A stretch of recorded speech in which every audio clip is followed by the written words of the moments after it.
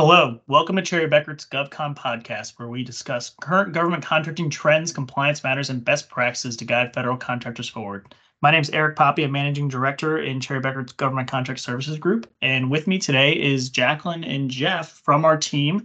And so first, Jacqueline, thank you for joining today. Absolutely. So I'm pumped that you guys are here and we're having this discussion on one of our favorite topics that we talk about with clients and other government contractors in general is timekeeping. We get questions all the time about timekeeping practices, what's required, daily time entry, weekly time entry. How do we need to submit? What's the government expectations? Especially I feel like we get a lot of questions on timekeeping if it's a commercial organization and they're just getting into government contracting, and they have that oh no moment when we say yes, you need to do daily time entry and submission on a weekly basis, and you can see they're like deers in the headlights. Just oh my gosh, like what's this impact going to be a culture? I'm going to have a revolt by my employees. So I wanted to talk through timekeeping in general and get your opinions with both your former DCA backgrounds and kind of just talk through and level set what are the expectations for an adequate timekeeping system. Yeah, absolutely. And I think you kind of hit the nail on the head. I think one of the biggest concerns we kind of hear from clients is that it's a big culture shock, having to record time daily at specific task levels and really kind of getting into the nitty gritty that they haven't had to do before can be kind of a big shock. And I think one of the biggest reasons we get a lot of questions on this is that FAR and DFARS really just doesn't have a lot of detail in timekeeping. In FAR, there's actually no specific timekeeping requirement. There's no regulation specific to timekeeping. It kind of falls under the allowability clause, stating that a contractor is responsible for accounting for costs appropriately and maintaining records, and that they're adequate to demonstrate those costs claimed have been incurred, are applicable to the contract, and comply with applicable cost principles in the subpart part 31 for allowability. Now, DFARS does have a timekeeping system requirement, but it is extremely general. It's as simple as saying there should be a timekeeping system that identifies employees' labor by intermediate or final cost objectives. Now, the FAR and the DFARS might be very, very general. What I can tell you from my experience at DCAA, and I'm sure Jacqueline, same thing for you, is that DCAA has several requirements that they look for. They have a lot of specifics and a lot of details. Several of them are outlined in their DCAA manual for information for contractors that they have on their public site, that kind of outlines some of the things that they're looking for. And we're actually going to go through some of those today to really kind of give you a good idea of what is the government looking for when they're evaluating your timekeeping system. All right. So first thing, we want to make sure that we're having written policies in place or being able to actually describe what's occurring for an auditor to be able to document your procedures. So the employee should be able to receive an initial timekeeping training at the time of hire and annual refresher trainings to make sure that we're still in compliance with the timekeeping procedures in case any changes had occurred. This is typically an area that's hit pretty heavily by auditors with requesting training records, completion certificates, or sign-in sheets, so we can be able to show that the trainings occurred. So from your experience, what are some of the key components for an adequate timekeeping system? Like, one of the things that first pops into my head is ensuring proper segregation of responsibility of labor activities. Of supervisors are accountable for meeting budgets, who's the one initiating the time records. Supervisors are prohibited from completing an employee's timesheet, also controls on who gets access to certain charge codes, and all of this, of course, should be addressed in the policies and procedures. Any other elements that just jump off? Yeah, I think there's a couple other, and just to kind of jump on the segregation of responsibilities, this is one that you definitely need to outline in your policies and procedures for some of those unique situations. And it can be as simple as stating something as, including but not limited to, and then kind of describing those specific unique scenarios that might happen, like long-term leave, sick leave. I think parental leave care for paternity and maternity leave is a big one that's kind of coming up lately. At a lot of companies are now offering where, parents are getting anywhere from 6 to 12 weeks off. So some of those unique situations, as long as you document in your policies, you can typically be covered. One of the other big ones I think we get quite a few questions on is hearing the government term of total hours worked, or the total hours worked approach. So we can talk a little bit about why the government actually cares about that. I know we routinely get questions, contractors reaching out, like you mentioned earlier, Eric, they might be a commercial entity that is now going to be picking up a government contract at maybe one specific location. And, who needs to charge time? Should just my direct employees be responsible for charging time? And, typically we always kind of let them know about the total hours worked approach, where all hours worked are recorded on the timesheet. So this really helps with being able to determine an effective hourly labor rate and fairness of the wage for the work performed. The government always say it's also necessary because labor costs and associated overheads are affected by total hours, not just the paid hours worked. So therefore, any labor rate computations and labor overhead costs should reflect total hours. Oh, go ahead.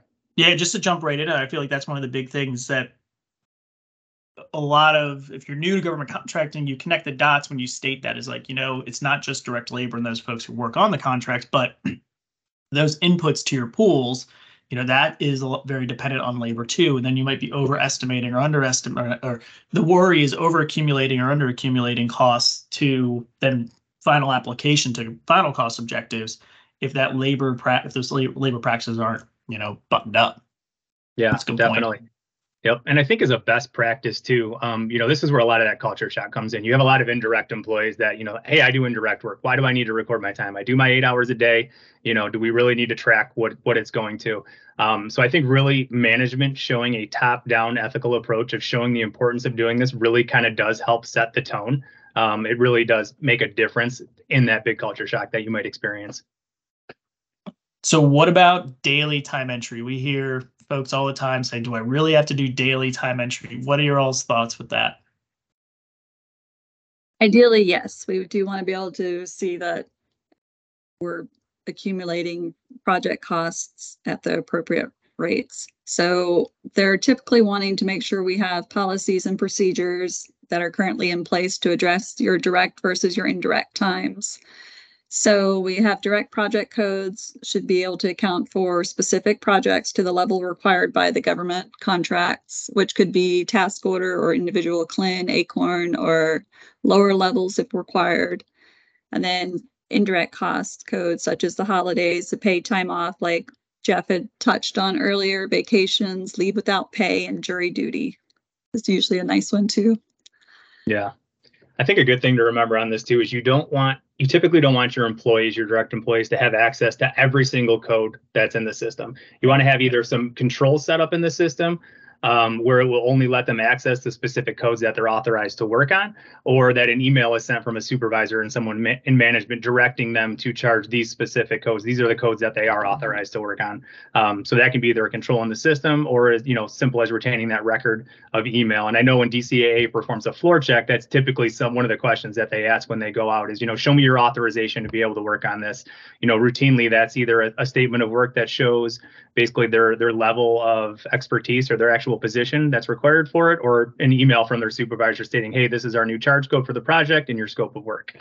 Yeah, and to that point too, the expectation for that auditor in the floor check would be daily entry. Even though to your point earlier, there really isn't any guidance in the FAR and DFAR that says you have to do it daily. The expectation is that the further you get out, the less you remember, and you should be doing entry on a daily basis. Now, well, the floor check will go through the day before when you go in to check their timesheets, because you'll say, okay, let's see what you were charging project wise. What were you working on when I arrived? Because you'll go back in and check those timesheets when the pay period ends. You'll want to make sure that the time's documented from the day before as well. So it's all being tracked. Yep, that's a very good point. We have a little bit of time left, so I want to kind of pivot a little bit to what about you submit your time, your supervisor approves, but what about changes? Any thoughts on timesheet changes? Yeah, I think it's definitely an area that's kind of looked at under the microscope. So typically you want to have procedures in place to identify the original time charge, the corrected time charge, and then documentation from the employee and the supervisor indicating their concurrence with the change. So you can do this a couple different ways. I know some companies out there still utilize paper timesheets. There's others that use electronic.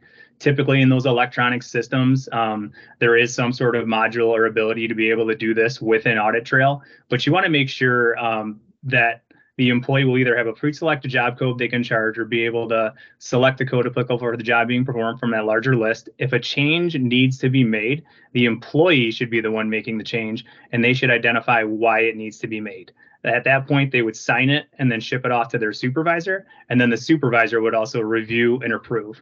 Now, if it's on a paper timesheet, that would be a physical change that would be made to the timesheet. So if you don't want any whiteout on there, you don't want things being erased, you would kind of lose your audit trail when you do that. So the recommendation is typically that you would put a single line through, so strike through the time charge that you have, or if it's an error, whatever you need to change, and then have it initialed by the employee, the supervisor, and then make sure it's dated. All very good points. So what about now in this, post-COVID world about you have people working on-site, off-site, remote, you have people all over some companies have people all over the world working on contracts, and they are getting on at all hours of the day. Any thoughts on timekeeping practices and in the current and how that applies to the current work environment? All right. So normally we need to make sure that our policies and procedures that are in place are currently going to address our in-office, remote work, and hybrid situations. So we need to make sure our in-office will require defining commute distances and whether that's included in their workday. The work from home, there should be an adequate internal control and written policy and procedure outlining the contractor's work from home agreements need to be written between the employer and the employee, and procedures on travel and what constitutes travel versus commute. And in the end, the policies and procedures should be reasonable for both the employee and the employer. And if we have hybrid, we need to make sure both are covered in that portion. That's good. Yeah, all comes back to those policies and procedures. It's always the key. And I guess for the last question, we get this question. Cherry Becker received this question all the time. How long should we keep records for? How long should we keep timesheets for? Any thoughts?